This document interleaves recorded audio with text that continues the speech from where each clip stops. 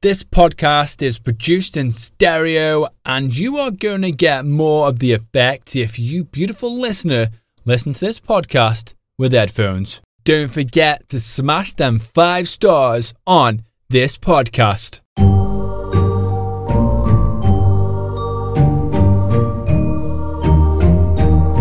Welcome to Under the Stairs. Hey, hello. A podcast that is brimming with gruesome true crime events. Oh my god. Paranormal encounters and more weird, wonderful and bizarre things that the world will bring.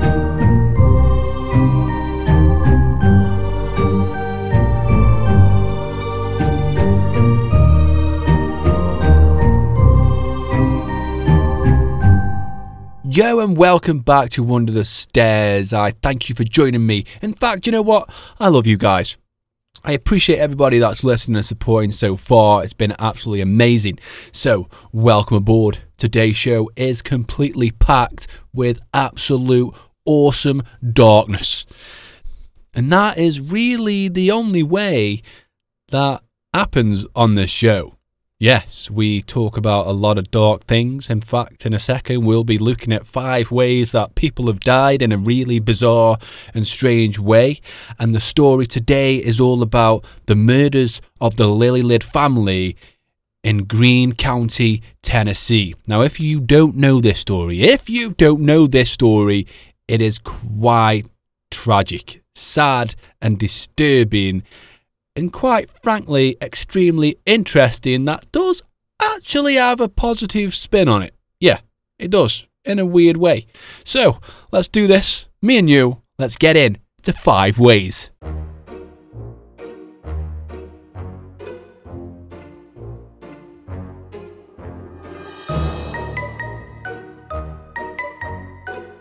Number 1.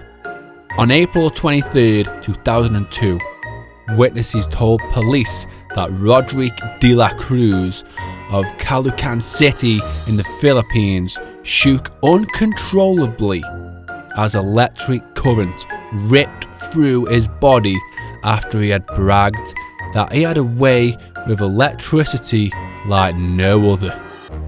To prove that he had control of electricity, oh, here we go, Roderick. Here we go. Roderick touched a live wire. I wonder where this is going to go.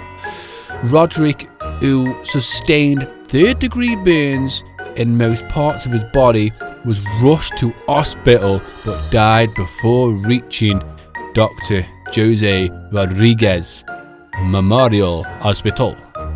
My days, what a silly thing to do. I mean, was there drugs involved in this one, or some kind of strange mental illness, maybe?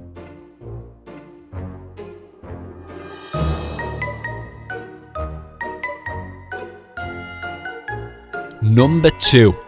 On March 30th, 1997, Vichai Thong from Thailand was feeding the family's 4 peacocks when one clawed at his head. He soon began suffering headaches and fell into a coma. A hospital scan showed a blood clot on the brain due to the peacock scratch. Unfortunately, he died the next day. Imagine that. Just feeding your peacocks in a friendly manner, to be clawed in the head, to then gain a blood clot and die.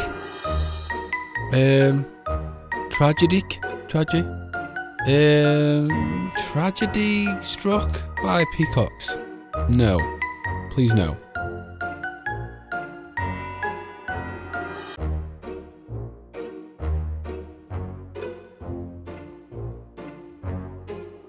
Number 3. There are many people who own snakes as pets. Not me though. You would not catch me with a pet snake. However, unlike Robert Paulson from Florida, most people don't own an 11-foot pet python. Oh dear. In 1999, Robert had removed his pet from his cage to feed him. Where is this going to go? When the hungry snake bit him on the forehead.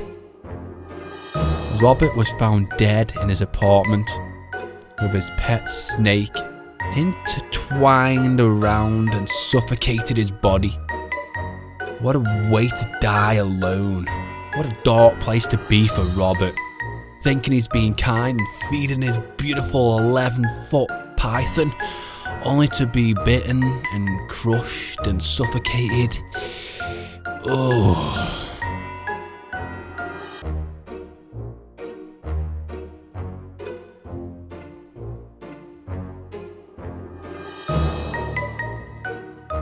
Number 4. Kenji Ureda worked at a plant in Tokyo that was operated by 50 industrial robots. On July the 4th in 1981, Kenji failed to completely turn off a malfunctioning robot he was fixing. Due to his error, the broken robot pushed him into a grind keg machine with its hydraulic arm. Kenji is known as one of the first people to ever be killed by a robot. And you know what, people? I don't think he'll be the last. He won't be the last. Not with all these weird sex robots appearing around the world. Yeah, that's dangerous.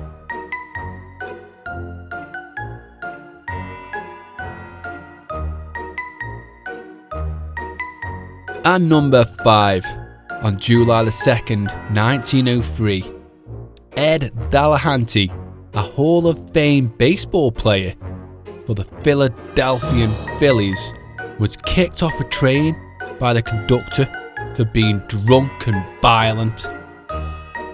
After Ed got kicked off a train, he drunkenly wandered across a bridge in New York, and eventually he fell off the bridge into the river. So far, it's not been a good night here. But unfortunately, that river led him to Niagara Falls. Instant death if you've fallen off that, my people. Wow. You know what? I know it sounds harsh and it might sound strange, but at least that guy had some hell of a ride. Maybe.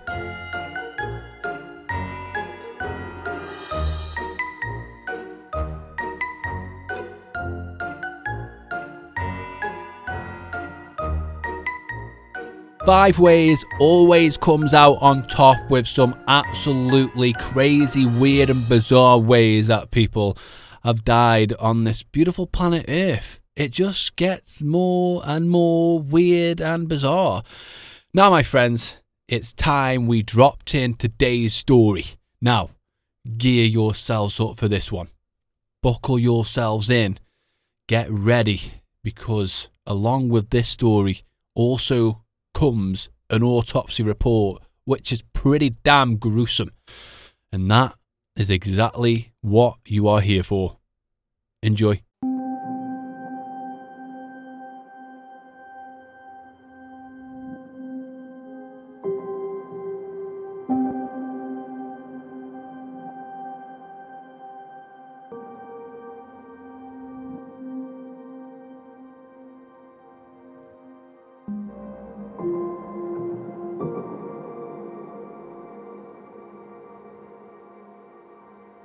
The Lillelid murders took place in Greene County, Tennessee. 3 members of Lillelid family were killed on April 6, 1997.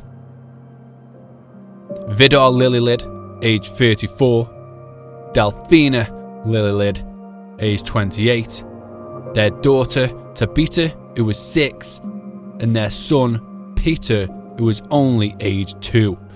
They were shot on a deserted rural road near Baileyton after a carjacking by a group of youths. 6 young people from Kentucky, including 2 minors, were convicted of felony murder for 3 deaths, each receiving 3 life sentences and an additional sentence of 25 years for attempting to murder Peter who luckily in all this craziness survived. So, let's dive a bit deeper into this one. Let's go back to April 6th, 1997 in Greene County, Tennessee.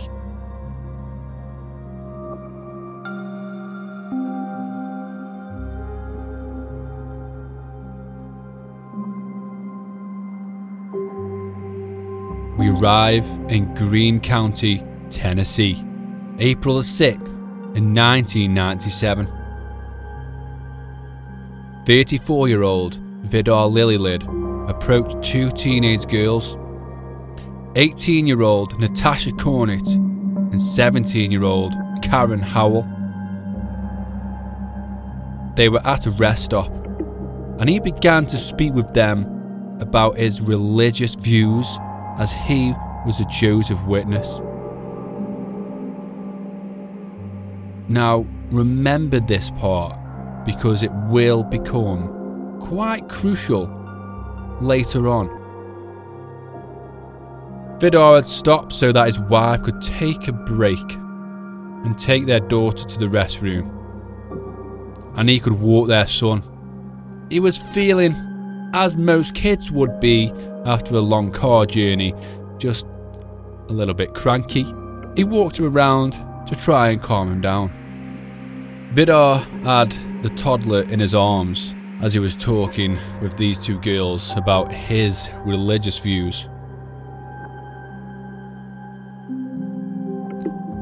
Two more individuals arrived, 20-year-old Joseph Reisner and 14-year-old Jason Bryant. Vidar soon realised there had been some kind of mistake, as Reisner showed him a gun and said, "I hate to do you this way, but we are going to have to take you with us in your van." As Reisner directed Vidar back to his family van, Vidar begged the group to leave his family at the rest stop and just take his wallet, keys and the van, but Reisner refused, forced Vidar behind the wheel and sat in the passenger seat, holding a gun on the father and husband while he drove. In the back of the van were Bryant, Howell and Cornett, along with Vidar's family, 28-year-old Delphina, 6-year-old Tabitha and 2-year-old Peter. Two more teens, 19-year-old Edward Mullins and 18-year-old Crystal Sturgill, followed in Reisner's car. In attempts to keep the children calm, Delphina began to sing to them, but Bryant ordered her to stop. Reisner forced Vidar to drive to the interstate and then take the next exchange that led into a small road called Payne Hollow Lane near Greenville. He was instructed to turn around on a gravelled road. Once the van was in a secluded spot along the road, the Lillelid family were ordered out of the van and lined up along a ditch. Now, the accounts of what happened next really did vary widely from one killer to the next, but the older ones all seemed to point the finger at Bryant, claiming that they were still discussing whether they'd let the family go when Bryant started shooting them. They claimed that when Bryant checked the bodies, he believed they were not dead. In his words, "They are still fucking alive." he said that before shooting them again. The car driven by Mullins got stuck behind a muddy stump and couldn't be moved further. They removed any belongings from it and stripped off the license plates, leaving it with the headlights still on before fleeing the scene. The family were left dead, and the group of murderers continued on their way towards New Orleans. Now, somebody from a nearby house heard the gunshots, the sounds of what they claim children on a playground. Now, they called 911 to report it. The police were sent out to investigate. They first saw the abandoned car, which still had its headlights on, and then they came across the horrific murder scene. It was around 8:20 p.m. on April the 6th, 1997. Both Vidar and Delfina were dead, but the young daughter Tabita and Peter were still alive. So medical help was quickly beaconed at the scene and the children were transported for care while the police began their investigation into the murders and the attempted murders. Their search quickly led them to 6 young people from Pikeville, Kentucky. Now, I have found an autopsy report on 3 of the bodies.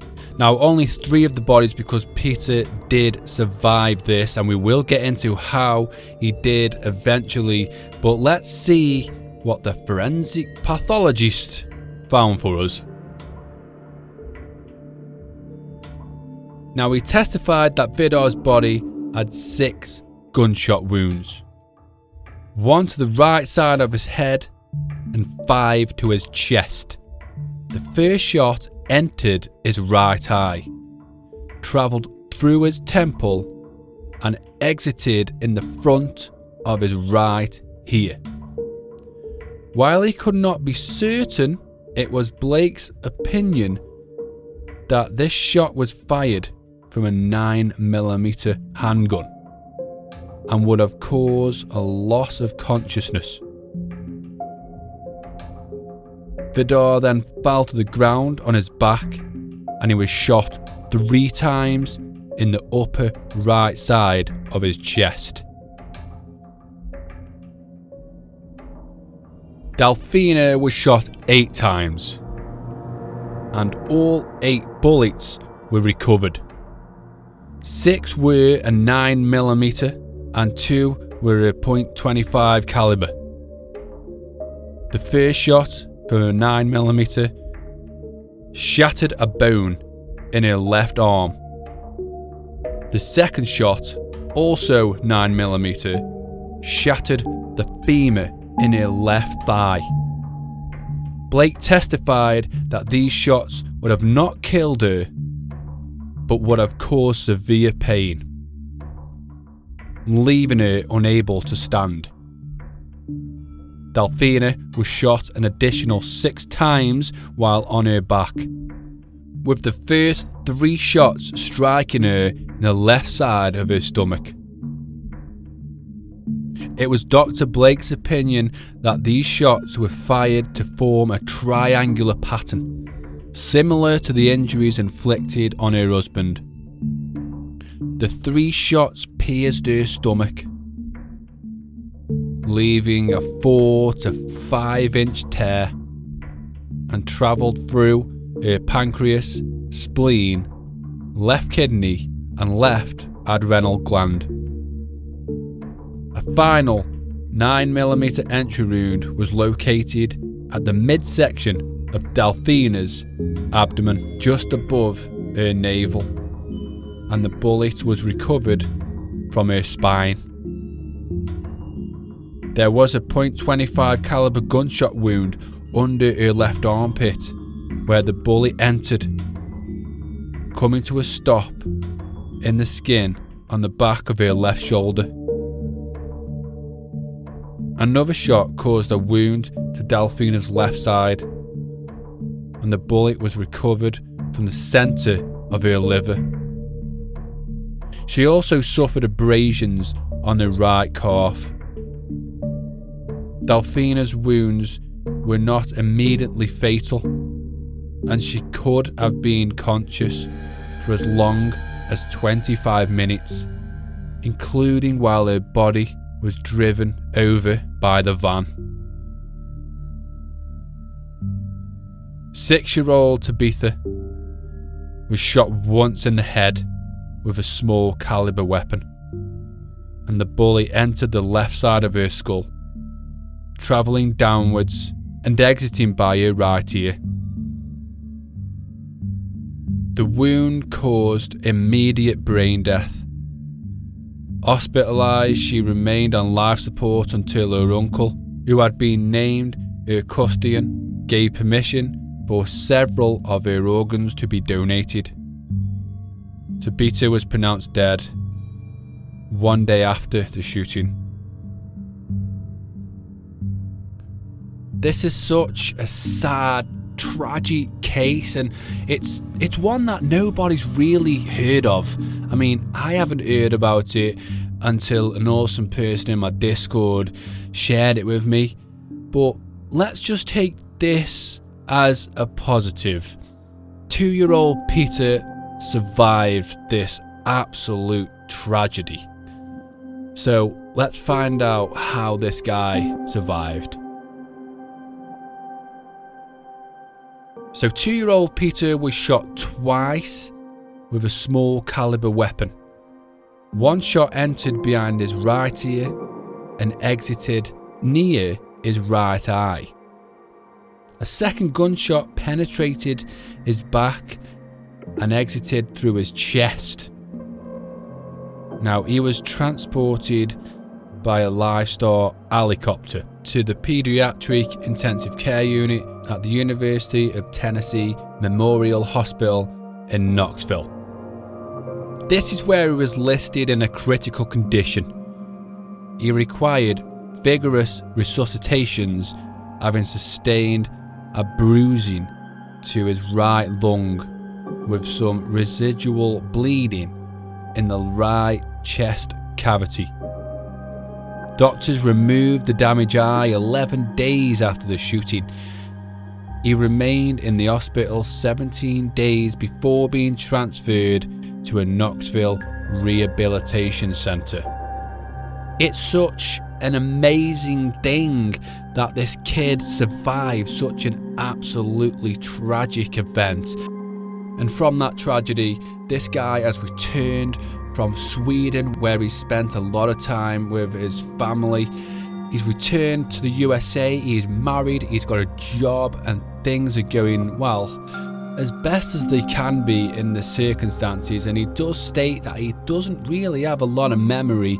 You can search up on YouTube. He's done an interview which is called 25 Years On. So go over there and take a look at that, and it's absolutely breathtaking what he goes through. Now, let's carry on and let's find out how these mother truckers got caught. Not long after they started their trip to New Orleans, they realised that Reisner's car was not fit for the long drive. It was too small and didn't run well. Armed with a 9mm and a .25 caliber pistol and some stolen cash from their family homes, they discussed stealing a car from a parking lot or a dealership, but ended up at a rest area and saw an opportunity to swipe one from there instead. While examining the movements of the Lillelids before their death, police discovered eyewitnesses who placed their killers with them at the rest stop and a picnic area alongside Interstate 81 outside of Baileyton in Greene County, Tennessee, who were returning from a religious convention. And some were seen leaving with the Lillelids in their van. At the same time, the abandoned car was traced back to Reisner's and the pieces began to fall into place. Knowing they would have likely been discovered, the killers were paranoid about the stolen van. They stopped to eat at a Waffle House on their way through Georgia, but were spooked when a group of police officers arrived. They left and decided that instead of going to New Orleans, it might be best if they drove towards Mexico instead. Their attempt to cross the Mexican border was denied, because they lacked the proper forms of identification. They were turned around to be checked by the American Border Patrol. The group claimed that they were lost, but officers ordered the rest of the group out of the van to conduct a search. Instead, they found a knife with a photo album belonging to the Lillelids, along with some small trophies they had kept from the murders. Only 2 days after killing Lillelids, they were taken to Arizona jail for processing.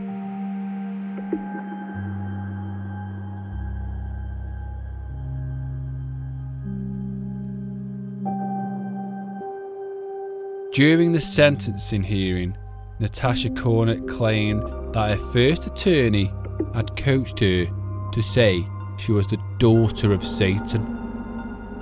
District Attorney Berkeley Bell claimed that he thought the occult angle was a distraction, even though he utilised occult experts during an investigation and repeatedly referred to an occult angle in interviews. Still, he expressed relief when Cornett's first attorney was replaced by the judge. Although many references were made by witnesses and prosecutors at the trial to rumours saying that the six were involved in a satanic cult, no evidence was presented to support these claims. Of the six involved in the murders, only one could be proven to be the shooter. Still, D.A. Ball has stated in interviews that he felt justice wouldn't be served until all of them were convicted. To ensure they all paid for the horrible crime they all took part in, he offered a plea bargain. In return for all six pleading guilty to first-degree murder, he would take the death penalty off the table. The plea bargain came with the stipulation that all six had to agree with a short period of time or the deal would be revoked for everybody.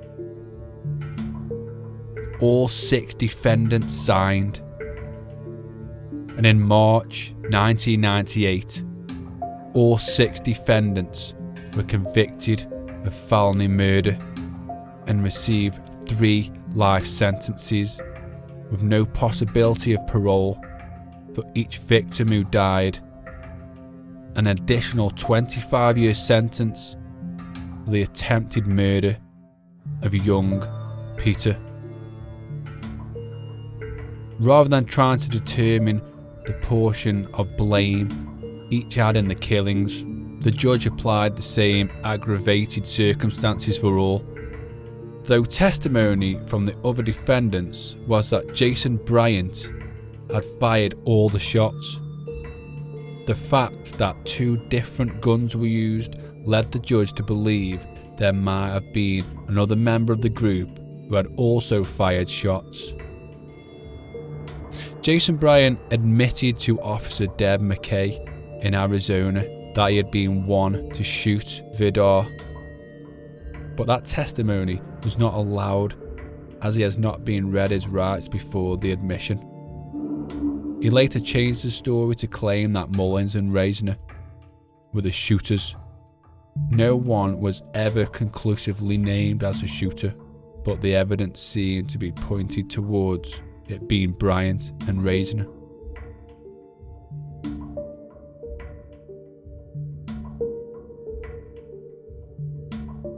And that, my freaks, is it for this episode. It's been an absolute honour talking you guys through such a traumatic case, and also ways that these people of the world die in such a strange and bizarre way. Don't forget to smash them 5 stars on this podcast and share it with your freaky friends. And I'll see you next time under the stairs.